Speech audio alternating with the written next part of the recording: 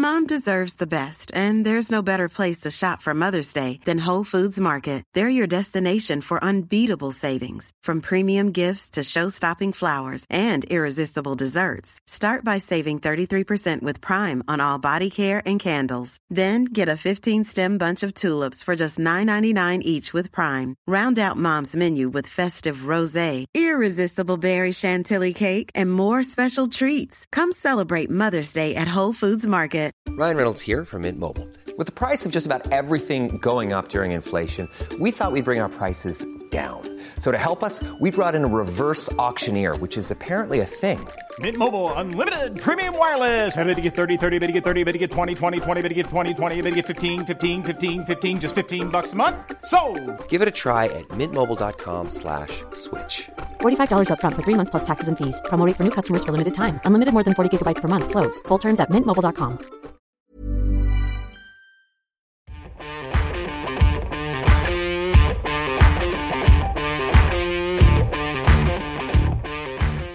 Good evening, everyone. You're back listening to the Telegraph Rugby podcast, and we are about to do our very best to review a lively Six Nations weekend.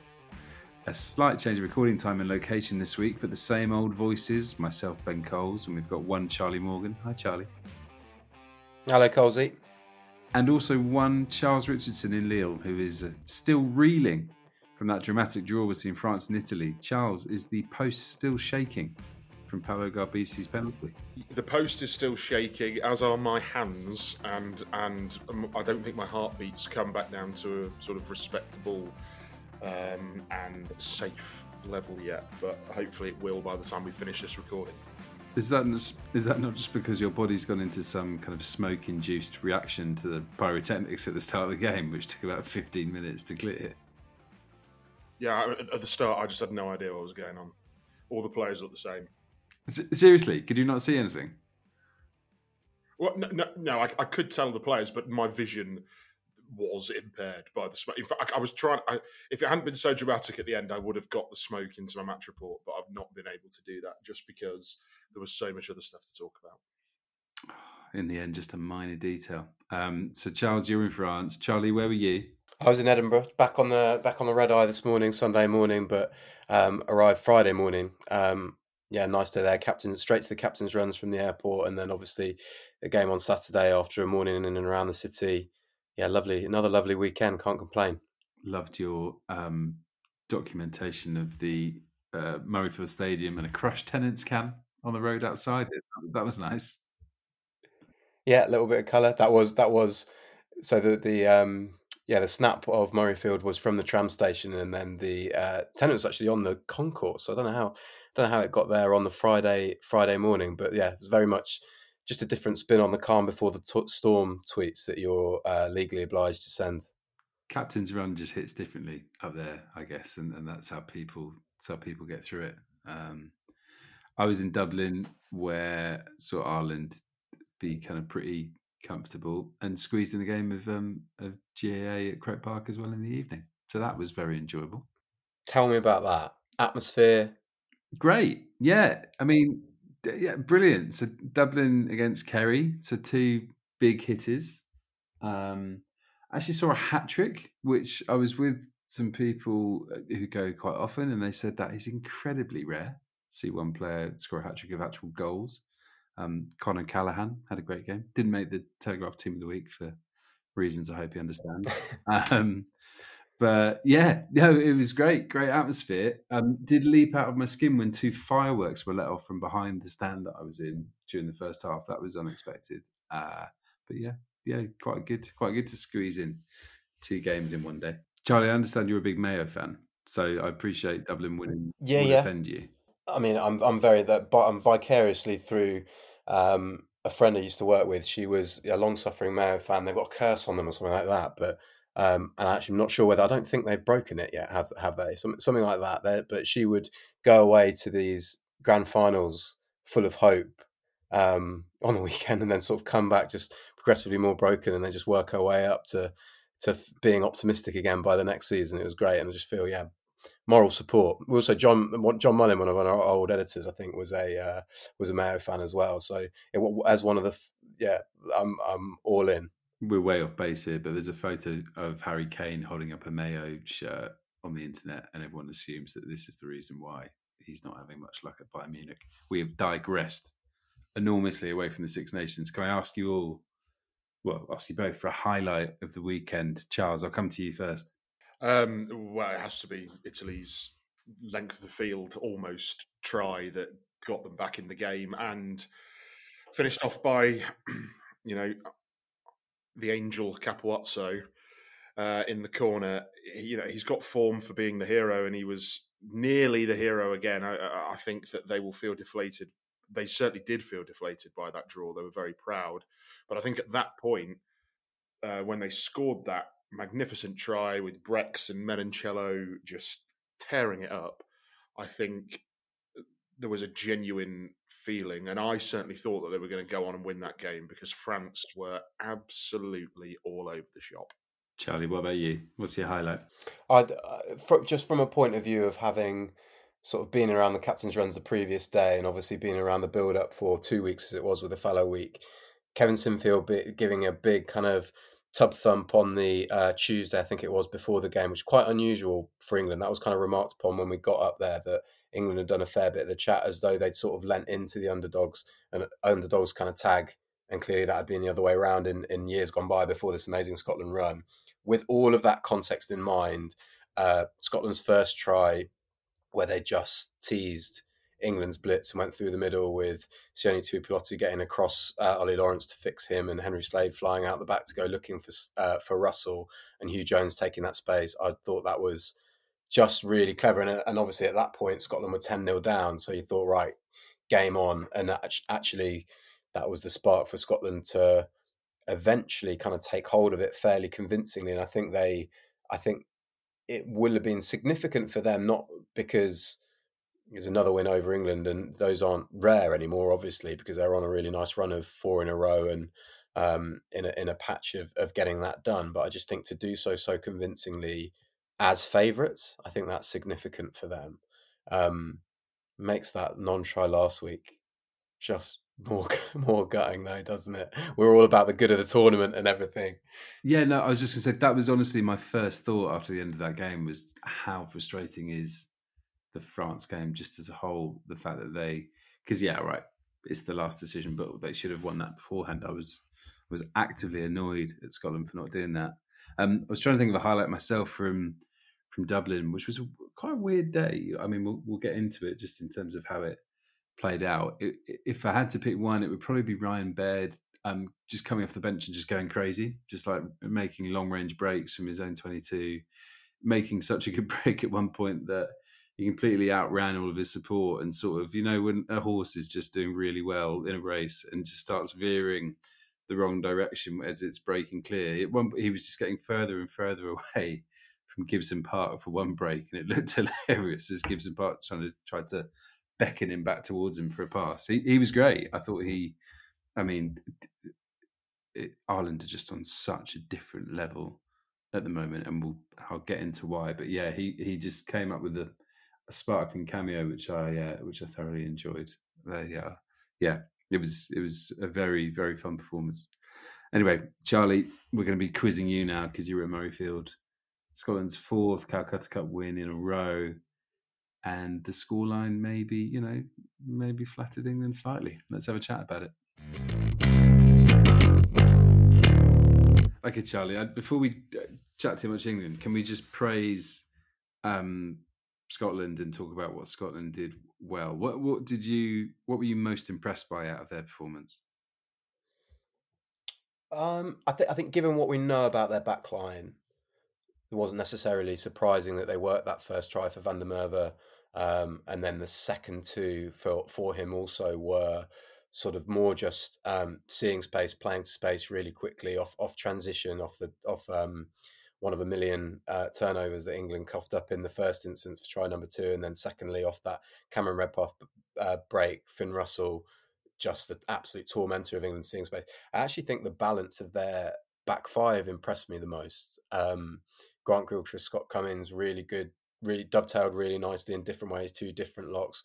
Grant Gilchrist was a real hefty nuisance around the breakdown, a lot of counter-wrecking, really cleverly timed as well.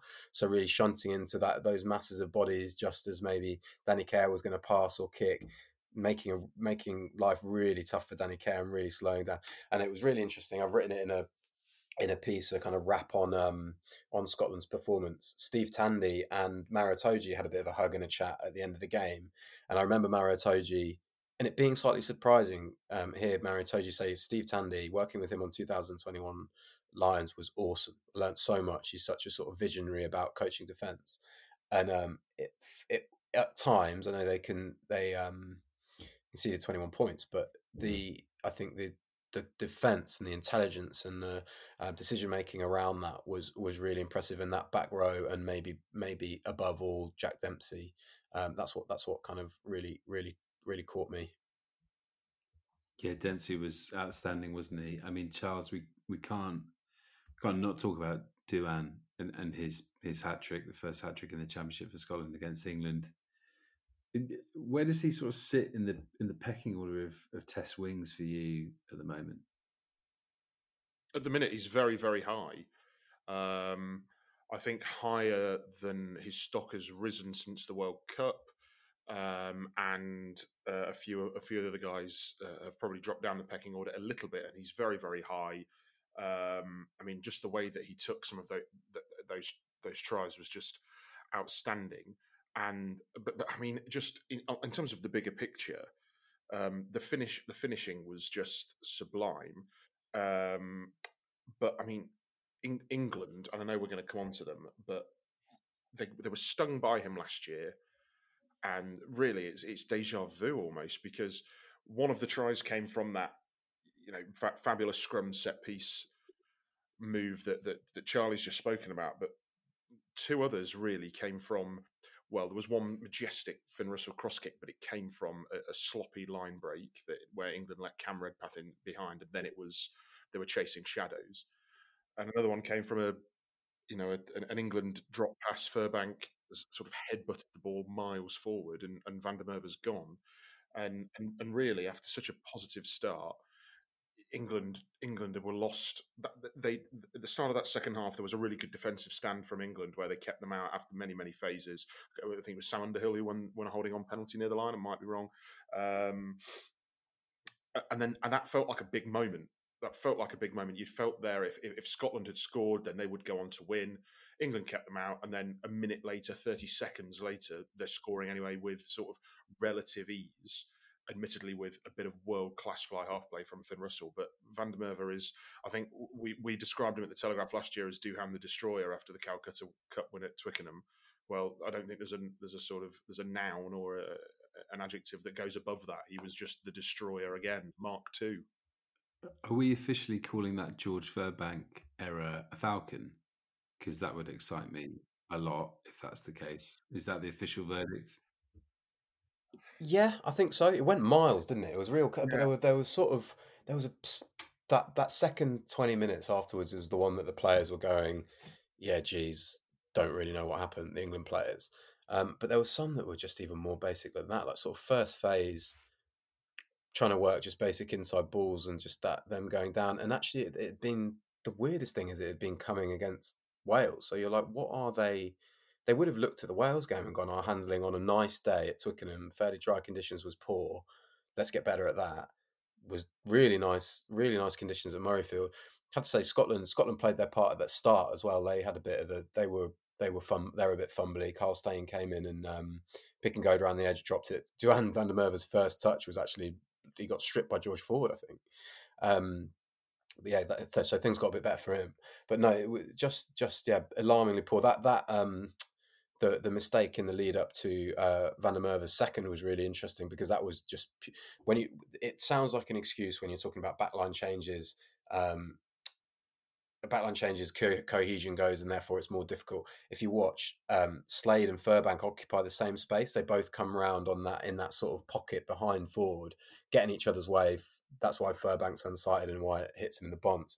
But it looks village when it happens. It really looks like a kind of just like what England looked like, what they are at times, which is a side who's struggled to keep combinations together and build cohesion. And Scotland look totally opposite. They look like a settled side that have pushed through this World Cup cycle onto the next one. You don't even talk about World Cup cycles when you talk about the Scotland side because they've been settled for longer than that. So that's the difference there. And it was fairly jarring. In a strange way, it was almost a good reflection of just where England are, isn't it? Because they'd had the wins over Italy and Wales, and we kind of jokingly talked about it at the end of the last podcast, didn't we? Where we said, well, listen, if they win at Murrayfield, then all of a sudden they're 3 from 3, and people start to raise their eyebrows. I think I watched the game back this morning on my flight back. The catalogue of individual errors that you've touched on already, Charlie, is quite extraordinary. You can understand it a bit more, I guess, in the second half when they're sort of chasing the game and the scoreboard is getting away from them a bit and they're trying to force things. But there's still moments such as the Itoje choke tackle, or when Ewan Ashman comes in for a rip on someone, or the Ben Spencer grubber into someone's ankles, which then turns into an Andy Christie penalty turnover, like where you're just kind of, I think you lose a bit of goodwill and patience there if you're a supporter, because you're expecting more from a group of clearly quite talented players. I mean, Charles, what's a positive out of this for England? What can they take from it? It's quite hard because the individual errors were so bad. It's quite hard to pick out many things, I guess. Well, I think what they can take from it is certainly that some of those individual errors are quite uncharacteristic. You mean, you look at George Ford passing inaccurately. He's grown into one of England's, if not Europe's, one of leading passing fly halves, and him passing inaccurately is you can't mitigate for that. Maro Itoje rarely has a bad game for England, and he wasn't at his best yesterday. As you've mentioned, he was choke tackled at the end. These are uncharacteristic errors. Ollie Lawrence, how many times has he thrown a pass into touch for Bath this season? When trying to locate a teammate, I haven't seen it. If it has happened, then fair enough. But so that's certainly a positive. It's straw clutching a bit, but the fact that the errors were on such an individual level, and collectively England did at times look better. You look at some of the first phase stuff, and certainly that opening try from Furbank. At times England did look better, and their phase defence, I suppose, again wasn't. I know they conceded 3 tries, but it didn't come from sustained Scottish pressure. And the set piece was good. Dan Cole had a good game, didn't he? Genge was decent, and they're building a good sort of quartet of props there. I think there are positives to take, certainly, but I think we are talking about England in just a more negative and pessimistic tone than potentially we were last week, where we were sort of saying that if they went to Murrayfield and won, then that's 3 from 3. You're sort of guaranteed third, maybe second with the result today. And suddenly your championship's looking completely different. But they were 10-0 up after England were 10-0 up after 16 minutes and looked the better side, really, for the opening 16 minutes. And it almost looked as if there was only one team who was going to win that game. And then they conceded 27 points to 6 in the ensuing half an hour or whatever it was, and it was gone. And then by the end, I mean, we've chatted a bit about this already privately, but I just couldn't believe how pedestrian and ponderous they were towards the latter stages of that game when they were chasing it, needing 2 scores to win. I wonder if the Finn Smith missed conversion meant that they thought that they couldn't win. Not to blame him at all, but obviously that would have got them within 7. And I wonder if they felt that they couldn't, that there just wasn't enough time, and that they were playing for a losing bonus point. Because it's all well and good box kicking up the field and having to gain territory and sticking to that sort of strategy, but at some point you might have to throw a bit of caution to the wind, because time was running out. They didn't have the time to kick and risk losing possession. They needed to play, and they didn't seem to even comprehend that or acknowledge that or even maybe they don't have it. Maybe they don't feel like they've got it in their locker. But when they were chasing the game in those last 10 minutes, I think from about the 73rd minute onwards, it felt as though England thought they were going to lose. And even when they were getting penalties, there was not a lot of urgency to kick to the corner. I mean, I know it's clutching at straws a bit, but you were just sort of there watching it, going, "Why are you not all moving a little bit quicker, given that time is running out?" And it felt like you had a bit of momentum when Emmanuel Faye-Waboso came on and scored that great try. It felt like they were building something. They might not have gone and won, but it felt like that there was a spark there, and it fizzled out. I thought that I've written about Faye-Waboso. I think he's got to start in at least one of the next two games. I think George Martin offered them a bit off the bench. But it's bizarre. I've been trying to sort of get my head around it ever since it happened this game, because there's so much, as ever, so much content in a test match, right? And actually what England will say is that with the box kicking, and why they would have stuck to it at the end, is because it was presenting them with opportunities, because Freeman and Daly to a lesser extent, and then Faye-Waboso when he came on, were getting up, contesting, and that was an area that they're putting pressure on Scotland in. But there are a couple of things wrong with it. One is that, do they have the pace and the alertness and the skills to then strike off those loose balls that they're winning back? I don't think so. I don't think they really have since Johnny May was in his pomp, when sort of around 2017, 2020, they were really good at striking and on sort of off turnover and off those in those kick battles. I think they will aim to get back towards that. And then the second thing is just when it is inaccurate and a chase isn't well coordinated, it looks really bad and sucks energy out, because it is just almost like a free hit. It's almost just giving the ball back very easily. So there was a bit of that going on, but that's what I mean about with the kick battle going well, the scrummaging being sort of fine, and then with the phase defence, okay. They conceded 3 tries, sort of lightning bolts is the sort of the trendy term, isn't it? With all of that going wrong, and then you add in all of that going sort of okay, and then you add in the handling errors, it's still quite hard to judge England. The kind of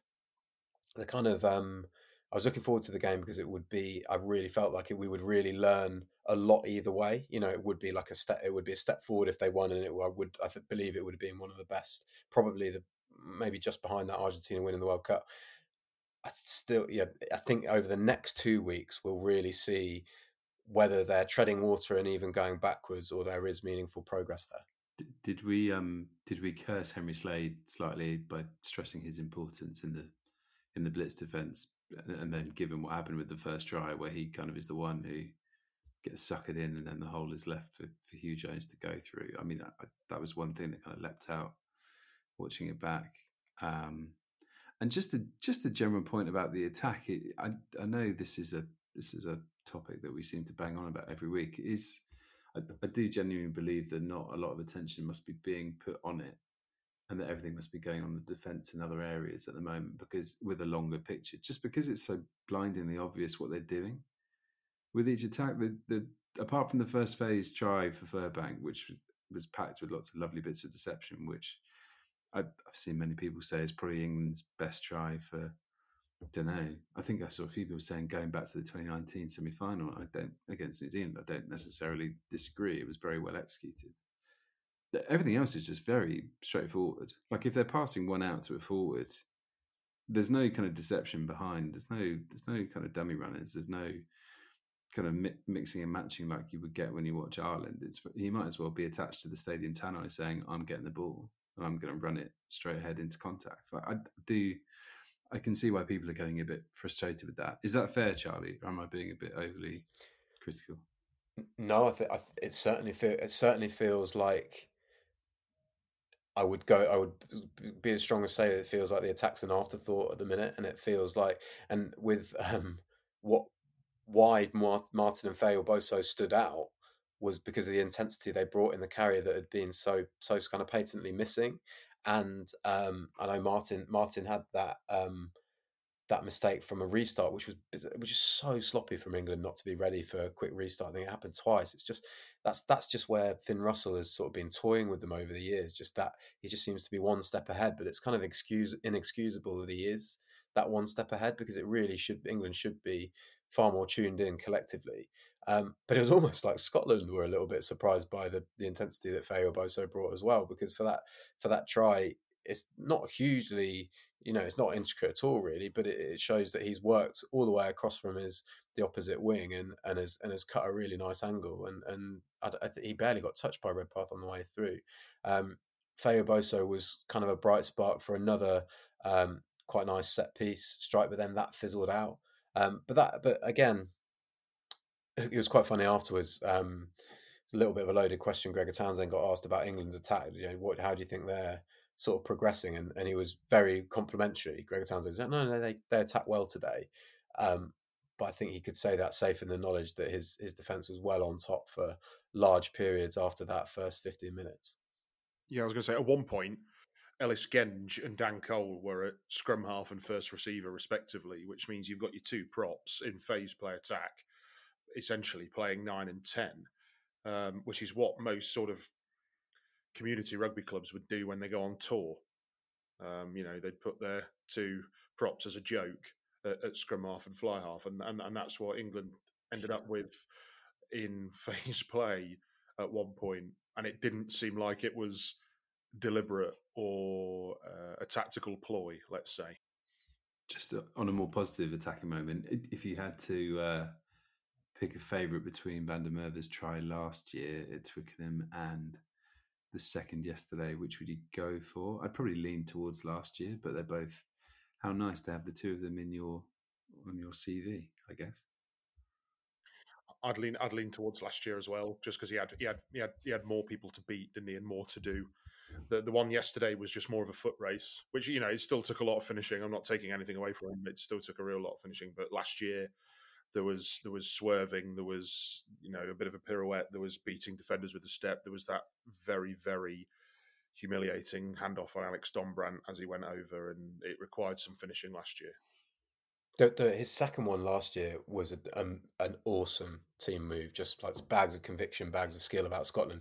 The second one yesterday, I still think that number one last year is the best, but the second one yesterday gets better the more you watch it, because he beats Ben Earl. He makes Ben Earl look unathletic, which is quite difficult to do. Ben Earl's a supreme athlete, and he's flat-footed, gets nowhere near him, then burns Henry Slade, and Tommy Freeman does pretty well to get across and keep him in that corner, but didn't matter because Finn Russell was kicking really well, so it's 7 points. But no, he's special player, special finisher. The quality of Hugh Jones' pass as well, I just wanted to flag for that. I thought the way he got that out under pressure was so good. And it does have a falcon as part of it. So does that edge it ahead? I don't know now. Now I need to reevaluate. I need to think about it. Do you remember last year when everyone was joking about Kyle Steyn getting the assist for the Duhan try, given he'd literally just passed it from the kick? Hugh Jones did slightly more this year. What about the World Cup with Marler and Laws, when Marler literally headbutted the ball forward for Laws to score in the World Cup? Maybe that's what Furbank was going for, a repeat. Well, listen, we're in an age of law trials. I think Falcon try assist should be worth more. So I'm going to petition that, and I'll let you know if I have any progress. Let's chat about the rest of the weekend. Charles, we'll come to you next, I think. I want to hear what happened in Lille under the roof.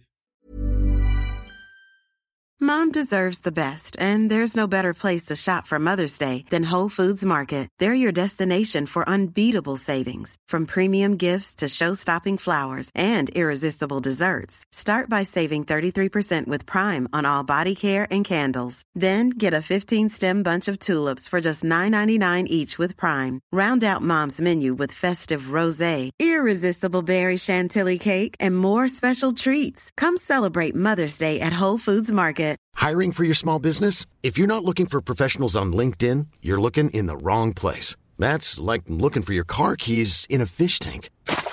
LinkedIn helps you hire professionals you can't find anywhere else, even those who aren't actively searching for a new job but might be open to the perfect role. In a given month, over 70% of LinkedIn users don't even visit other leading job sites. So start looking in the right place. With LinkedIn, you can hire professionals like a professional. Post your free job on linkedin.com/people today.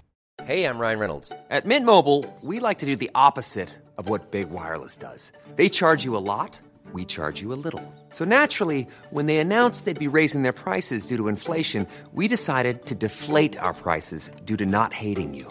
That's right. We're cutting the price of Mint Unlimited from $30 a month to just $15 a month. Give it a try at mintmobile.com/switch. $45 up front for 3 months plus taxes and fees. Promo rate for new customers for limited time. Unlimited more than 40 gigabytes per month. Slows full terms at mintmobile.com.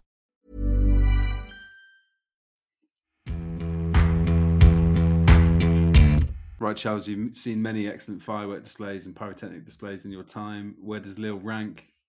Top three? Certainly top three. It was certainly in the top three scariest. I about jumped out my seat, and worse, which I will leave to the imagination. You can't leave it there. That is terrible. I've got to leave it there because I can't go into more info on a respectable podcast such as this. Is this your way of saying, please ask me about the game? Yes, and also we would be given no warning that there was going to be those sort of gunshot fireworks. It was all indoors as well, as we know. The roof was closed, so it echoed around. It was even louder, even more, terrifying. Really, it was the only word for it. I mean, fireworks at the start, fireworks at the end. I think there was Italy celebrating and almost sort of semi-celebrating a draw, and France, somewhat embarrassingly, really, given many had them, me included, as pre-tournament favourites, were semi-celebrating not losing against Italy in a match where they went 10-0 up after nearly as many minutes, and again, a bit like the England game yesterday, it looked like it could be. I mean, not quite like England, but it looked like it could be a really long day at the office for Italy. It looked like it could be sort of 40-50, a bit like at the World Cup when they won by, I think, 53 points. And in the end, they were clinging on by the skin of their teeth. I mean, some of their intent to execution ratio, which is a thing that I've just made up, but their intent to execution ratio is completely through the floor. I mean, they made England look like paragons of efficiency and ruthlessness and accuracy. I mean, honestly, I cannot.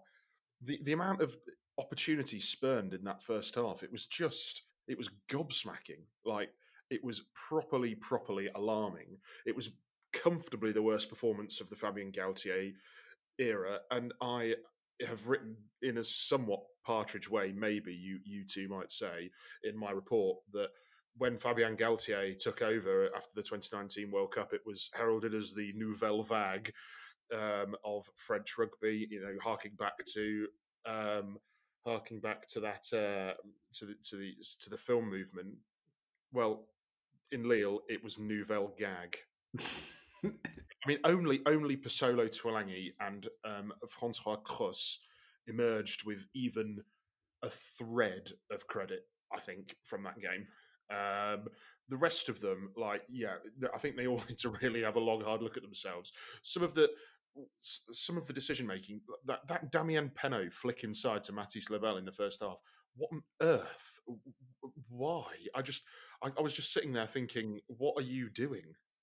Like, these were world class. We were talking about these players in World 15 contention last year, and now they've got one win from 3 Six Nations matches, and they've played, and the win was by the skin of their teeth as well, and they look completely lost and bereft of ideas. Is it a Dupont thing? Probably, maybe. But there's enough class there whereby they shouldn't be drawing to that Italy. Italy were missing a couple of their best players themselves. I'm glad you mentioned Penaud, because I was watching him and sort of thought that his struggles in this whole Six Nations actually seemed to be an embodiment of France's confusion and loss of direction, because he had a little chip over the top, didn't he, which he basically shinned straight out on the full when France were attacking down the right, and he just thought, you're not doing that 12 months ago. You're not doing that 2 years ago. Like, that's when those are the chances we expect you to suddenly make something out of nothing and score tries from, not to, be putting them out on the full. I'm glad you mentioned Tuilagi, because I thought he was great. and he was part of that first 20-minute a barrage, essentially, wasn't it? In Italy's 22, where they looked actually. Maybe it was because the roof was shut and the noise sounded quite impressive on TV. They just looked like a side who Francis is. Who were just playing angry. Like I thought there was so much aggression and so much like full throttle carries into contacts.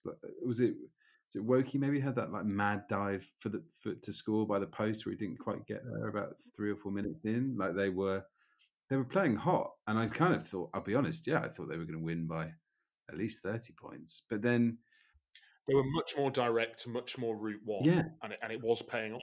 Yeah, and then they just kind of, they looked a little bit, England-like. It sounds like we're really just bagging England's attack, but like they did look a little bit England-like in terms of they were in the position, and it didn't look like they really knew what to do in terms of how to finish off chances. Let's. I mean, I think it was all summed up by Galtier, Fabien Galtier. I mean, I didn't get a chance to ask him this afterwards because he didn't want to hang around for very long in the press conference afterwards. But I wonder if Charles Olivon, his captain, was not injured, then that has to be one of the most insane tactical replacements in probably the history of French rugby. To take off your captain, your open side, at 65 minutes with a score in the game to bring on a debutant. Like, we were sitting there in the press box just going, what on earth is going on here? This is a replacement that you make when you're 20 points clear, when the game is done, and you still arguably don't take your captain off to do it. And Olivon ran off, though. He ran off unaided. So there has been a suggestion that he wasn't injured, which is just, I think that sums it all up. I mean, it just seemed like the complete meltdown, plot loss today. Is Jalibert tournament over? What was his prognosis? Honestly, they were in and out so quickly, Galtier, and all the questions were sort of about, is this a crisis for France? That he wasn't even asked.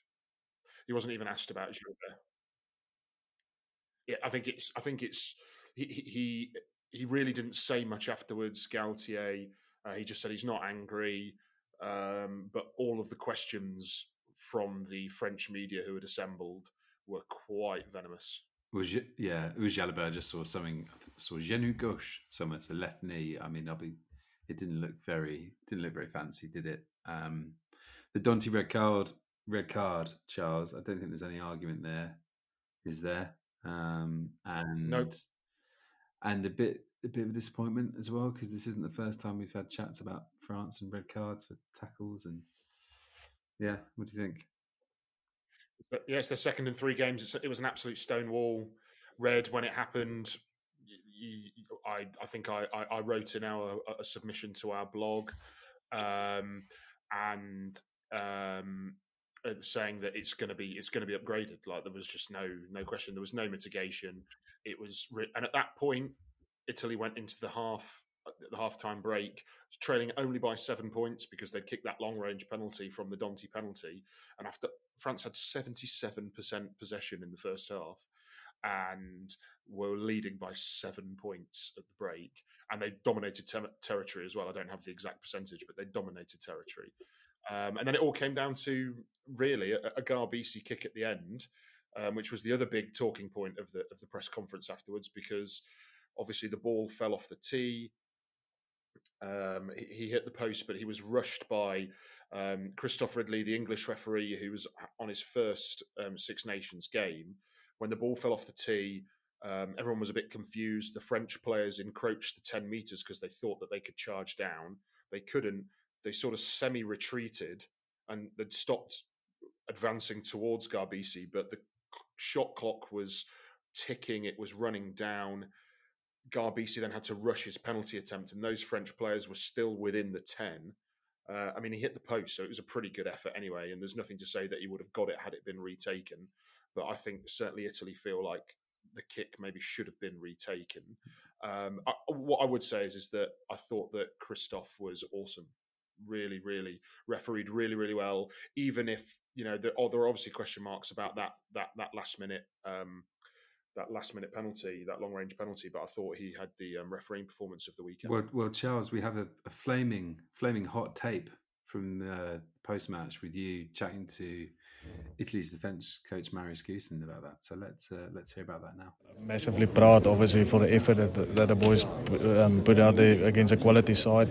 But when you come so close, then you want the grand prize at the end of the day. Unfortunately, we couldn't pull it through at the end. But me as a defence coach and the whole coaching staff, massively proud with the boys, the way they went about it. I was going to say, you must be very, very proud of the first half defensive effort with all the possession and territory that France had to restrict them to 10 points and to go into the break just 7 points behind.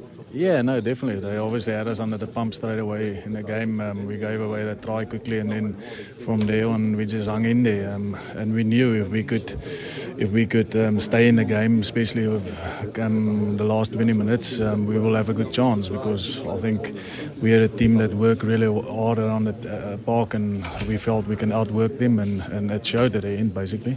And can you talk us through that fabulous try that got you right back in it, scored by Ange Capuozzo, the hero in Cardiff as well? He seems to sort of enjoy scoring big tries in big games. Yeah, look, it's become a little bit of our DNA of playing the way that we want to play since 2 years ago or 18 months ago. And we always back ourselves if we create a bit of momentum and with ball in hand, and we definitely have some players in the back line that can make a difference and score those type of tries. So it had to be Capozzo to score it again. So it would have been a fairy tale ending if we could have won that again. And that final penalty, what was going through your mind? Any qualms over France not being back 10 metres, or do you think that it was a fair enough attempt with the shot clock going down and him and Paolo Garbisi hitting the post? Yeah, obviously, I mean, it's always easy in hindsight to look at things. If you look back at it now, then definitely the kick should have been given again. But I mean, we all know in that situation, pressure cooker, especially with the ref as well, it's not that easy to make the right call always. That's why I say always it's easy in hindsight it should have been given again. But I mean, there's no complaints at the end of the day. I want to chat more about Italy and just kind of positives here. Charles, you had a lovely interview last week with Ross Vincent. I hope I've said that right. And made sure all the T's are present and correct, who was making his first start at number 8 and was great, wasn't he? I mean, you've got Vincent, you've got Menoncello, you've got Brex isn't young, but he's been around for a while, but he was awesome. I thought Nicotero was great at hooker. Lamero, obviously. Like, this was such a nice improvement from what we saw in Dublin, I guess. And it was always going to be, wasn't it? What did you like most about Italy? I love there was nothing new that we saw today in terms of the fluidity and the purposeness of their attack. It's just so purposeful, and Brex is just such a classy player when they have him there in terms of running that wraparound with Garbisi and that blind pass off his shoulder to Garbisi wrapping around quite late. It unlocked France several times, and Menoncello arrived on the scene a wing. They moved him to 12, didn't they? Maybe he might end up going back to the wing, because if they're going to bring him off his wing as much as they did today, then you might as well have him out there, because he's such a threat and he's so strong. I mean, to think you've got Canone, the number 8, to bring back into that team. You've got Seb Negri to bring back into that team. And yeah, you're right. Vincent had a match for the ages. I wrote his first test start at number 8. He was better than Francois Cross, and and Cross was one of France's best. Charlie, any thoughts from you on the game? Anything you saw? I loved how mad it got at the end, and there was when France were pushing. I think it was 13-all. When France were pushing and knocked it on, and Italy just went a couple of phases, and then Garbisi cleared, and it just bounced just before the touchline. I thought those 2 phases that they went to look, and I know they're playing against 14 men, but I just love that. That's maybe the kind of mix of what Crowley kind of brought in, that real kind of that real conviction about attack and attacking in transition, and then they've had a look, but then go to the boot, and that's just really encouraging. And as Charles says, to do it without without Canoni, without Negri in that back row, real kind of big carriers, big focal carriers for them. Really, really impressive. What did strike me was the penalty that France gave up. Just reminded me of that Netflix quote from Sean Edwards in Franglish when he's saying, "Yeah, when it's in our half, kick the ball." But that was funny as well because it was like France are in a vice. Yeah, but it was like we're drawing with Italy. That can't happen. So we better run away out of here. And was it Giuliani that got the turnover? Oh, he's awesome at that. So yeah, thoroughly enjoyed it. It's kind of, I think it maybe was a kind of result that the tournament needed a bit, and hopefully we're just baying for a bit of another surprise, aren't we? Definitely. Have you seen anyone panic as much as Yoram Moefana when that ball hit the post? I mean, what on earth was he doing? Because if they wanted to take the draw, then just kick it out. And if you want to try and go the length and win, don't run towards the touchline. So it was just completely panic, just sprinted off towards the touchline. I thought he was going to carry on and go down the tunnel. He's had a lively tournament. Just before we move on to Ireland Wales, Charles, you might not have seen this, but ITV had probably the best TV moment of the tournament so far, where they showed what their pundits were doing during the final kick, and you basically had Sergio Parise embracing Benjamin Kayser in what looked like quite a warm, affectionate hug, and just their faces as the last kick unfolded was made for great TV. Ireland Wales, just to finish off this section before we do some questions. One of you play interviewer and pepper me with questions about what happened in Dublin. What happened in Dublin? Wow. I mean, I probably don't need to worry about my role then. What happened in Dublin is that Ireland have played 3 games, have a points difference of plus 81 and a maximum 15 out of 15 points. No, I think the first half was actually really interesting because Wales, and I know this might sound a bit ridiculous if you see the scoreline and didn't see the game. Wales did actually defend really well, and part of the reason for this was that they just didn't put any bodies in the ruck, and so what that meant was that as much as they could not do that, they just wanted to fan the defence out, and so that meant that when Ireland sort of went into the bag of tricks and they had decoy runners and different pods and were running those misdeception attacks, which we all enjoy watching so much and which is so effective, it meant that Wales kind of had the bodies to contain it. And actually, Ireland, for a lot of the first half, were just going sideline to sideline, looking for a hole, not really finding it. And then Tommy Raphael would pounce for a turnover penalty, or Ireland would knock on. And I think they were genuinely frustrated. And I think that kind of fed into the crowd a little bit in the first half because they obviously were expecting a bit of a trouncing given the quality that Ireland have at the moment and the quality that Wales are trying to build. So that was really interesting. And Ireland did eventually crack that because they just got more purchase out of their direct ball carriers, and Wales did have to commit more bodies to the ruck, and the space appeared. So that was quite interesting.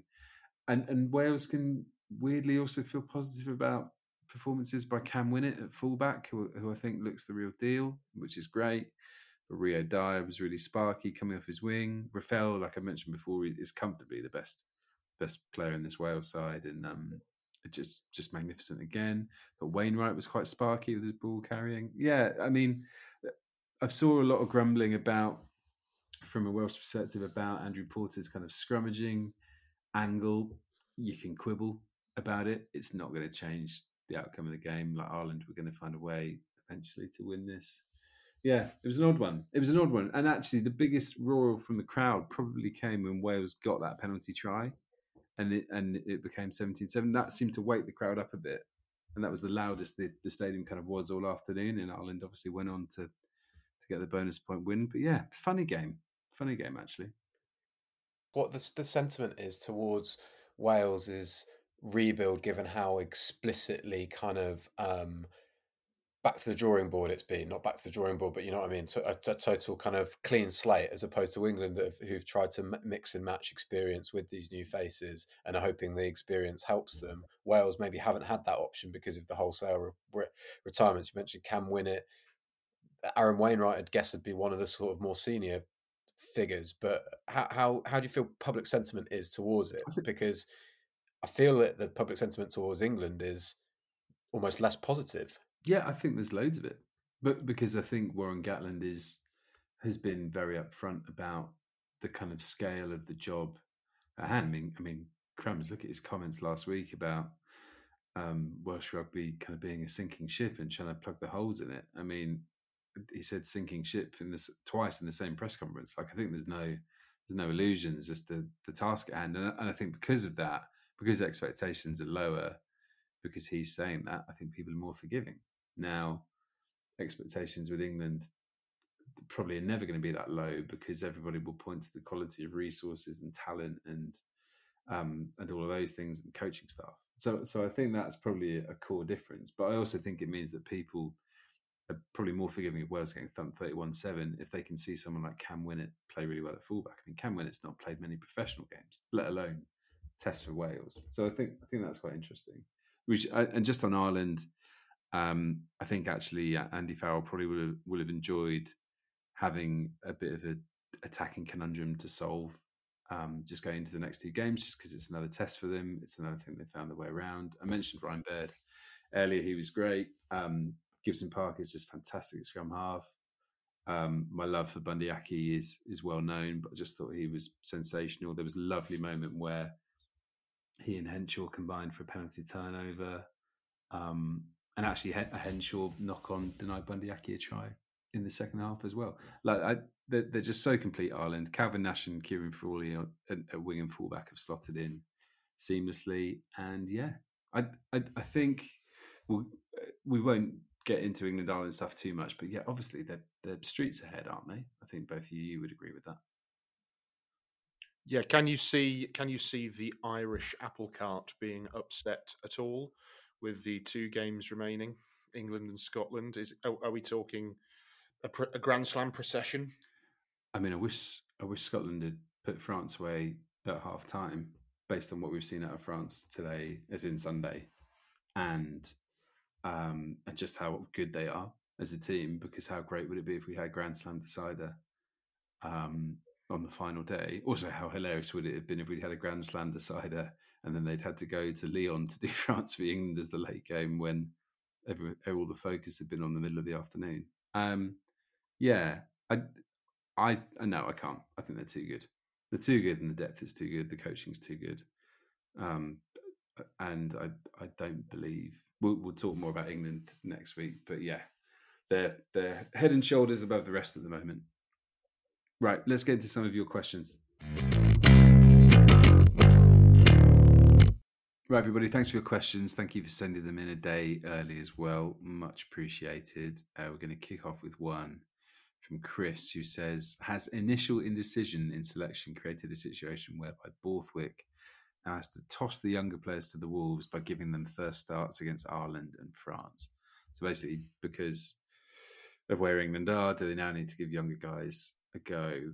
I was actually quite surprised how early Finn Smith came on yesterday, which maybe kind of pointed towards that feeling that maybe actually England feel need to give these guys a bit more time. And I think we're all in agreement that Faye Boso should probably start. I mean, I'd start him in both games. I don't see why not. Charlie, what do you think? Would you? Well, firstly, who would you bring in? And I guess is that the direction England should go down? That's a really interesting question. There are a few kind of strands to it. I think I'd like Faye Boso to start. I just think he's shown enough. He showed enough, as we've said, enough kind of athleticism, but also nuts and bolts to his kind of positioning and stuff to really get another chance to learn on the job. I'd start Martin, whether that's keeping Itoje and Chesham, and maybe moving Chesham to 6, or putting another 6 there, maybe Roots, or Pearson was at 6 for the A team, wasn't he? Which was quite interesting. There are a few strands here. So the first one is that I think the new players have earned, both through training and both through those assured cameos, the most assured cameo, the guys who've made the most assured cameos are the most likely to start. So in that respect, I don't think they would be being thrown to the wolves because they would have earned that. The second thing is that there are no easy opportunities to blood these players this year. It's a really tough year for England. I think the two inverted commas from here easier games are Japan away and then Japan at Twickenham, and the rest are against Southern Hemisphere sides either at home or away in New Zealand. So not easy, not particularly sympathetic for debutants. And then the other thing is, I think it's what's made the decision more difficult are the performances more than the policy in the first place, because otherwise you'd be doing what Wales were doing and giving it a total clean slate and almost throwing an entire side to the wolves. And I think Gatland was more inclined to do that because of his experience, because of maybe that Wales had overachieved at the World Cup with that win over Australia and getting out of what looked like quite a tricky group.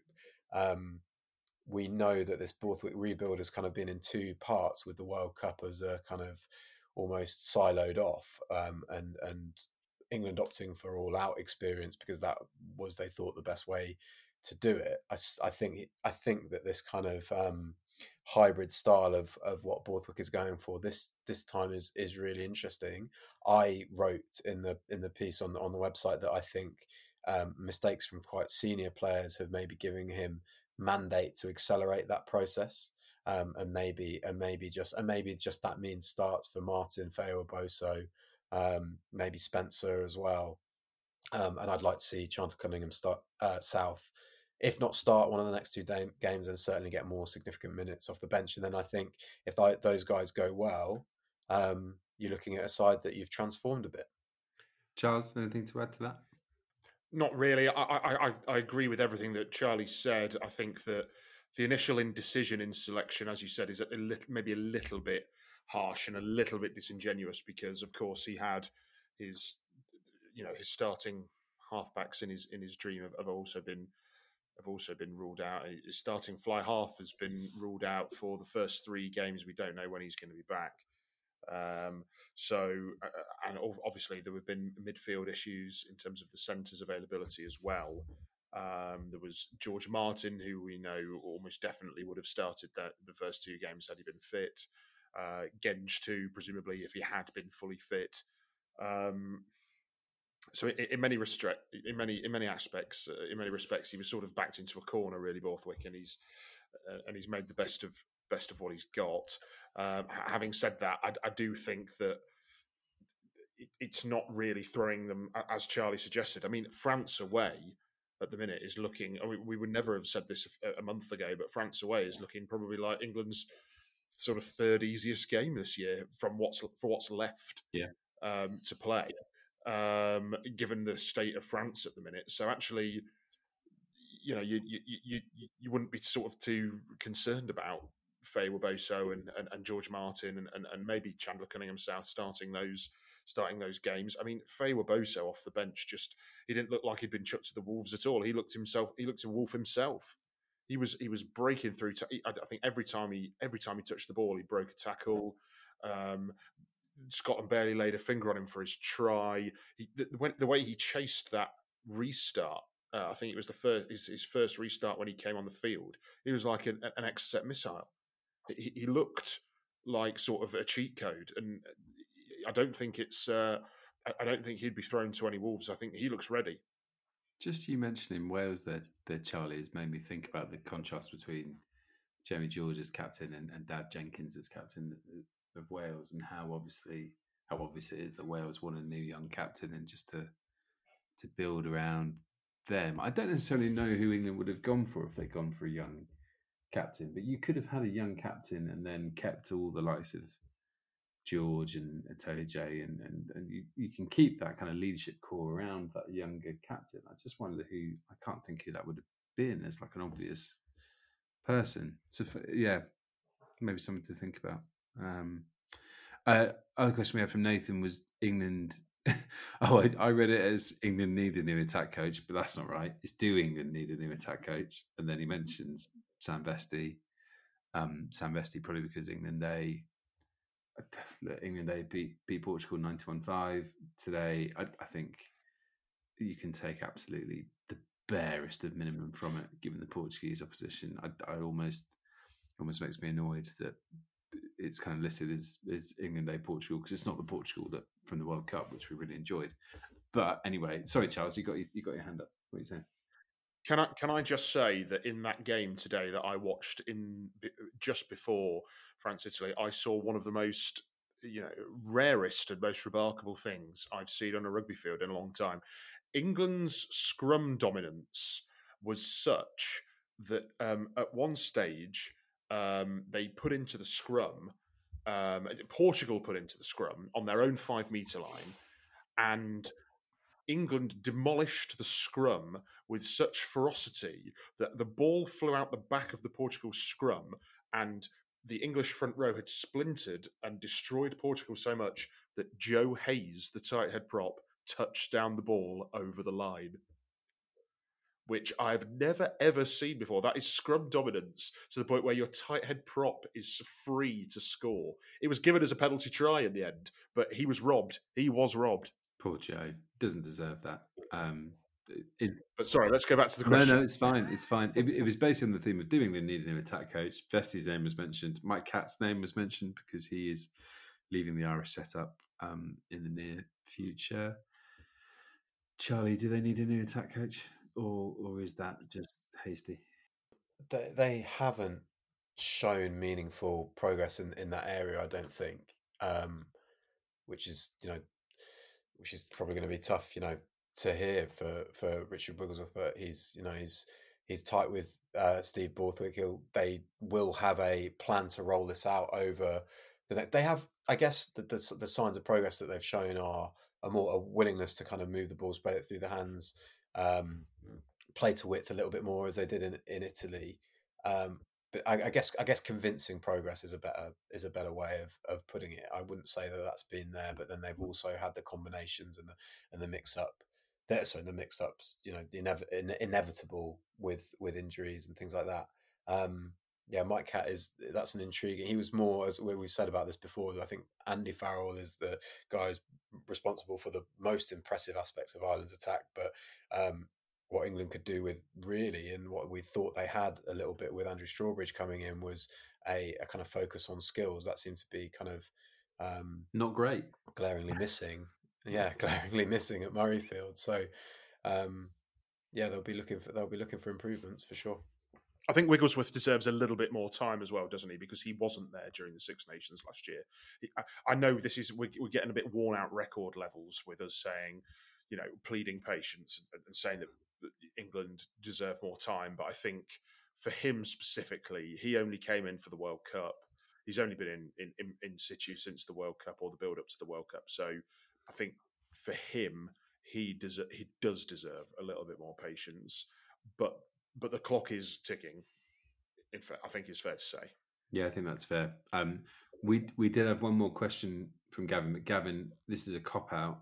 You asked, is the Peniassi Dakivaka try for Staffron Say, which has been doing the rounds, the best solo effort ever? We haven't got enough time to discuss it, and we're now going to have a week to look up the best solo tries ever, and we'll come back to you next week, and we'll let you know, because I personally need more time to have a look at some tries. But it will be the best this season. It'll be the best this season.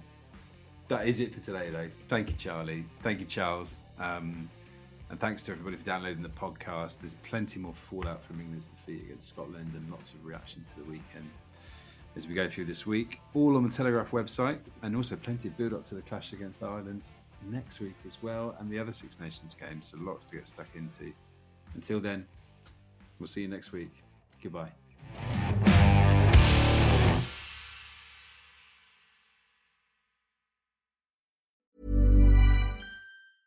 Mom deserves the best, and there's no better place to shop for Mother's Day than Whole Foods Market. They're your destination for unbeatable savings, from premium gifts to show-stopping flowers and irresistible desserts. Start by saving 33% with Prime on all body care and candles. Then get a 15-stem bunch of tulips for just $9.99 each with Prime. Round out Mom's menu with festive rosé, irresistible berry chantilly cake, and more special treats. Come celebrate Mother's Day at Whole Foods Market.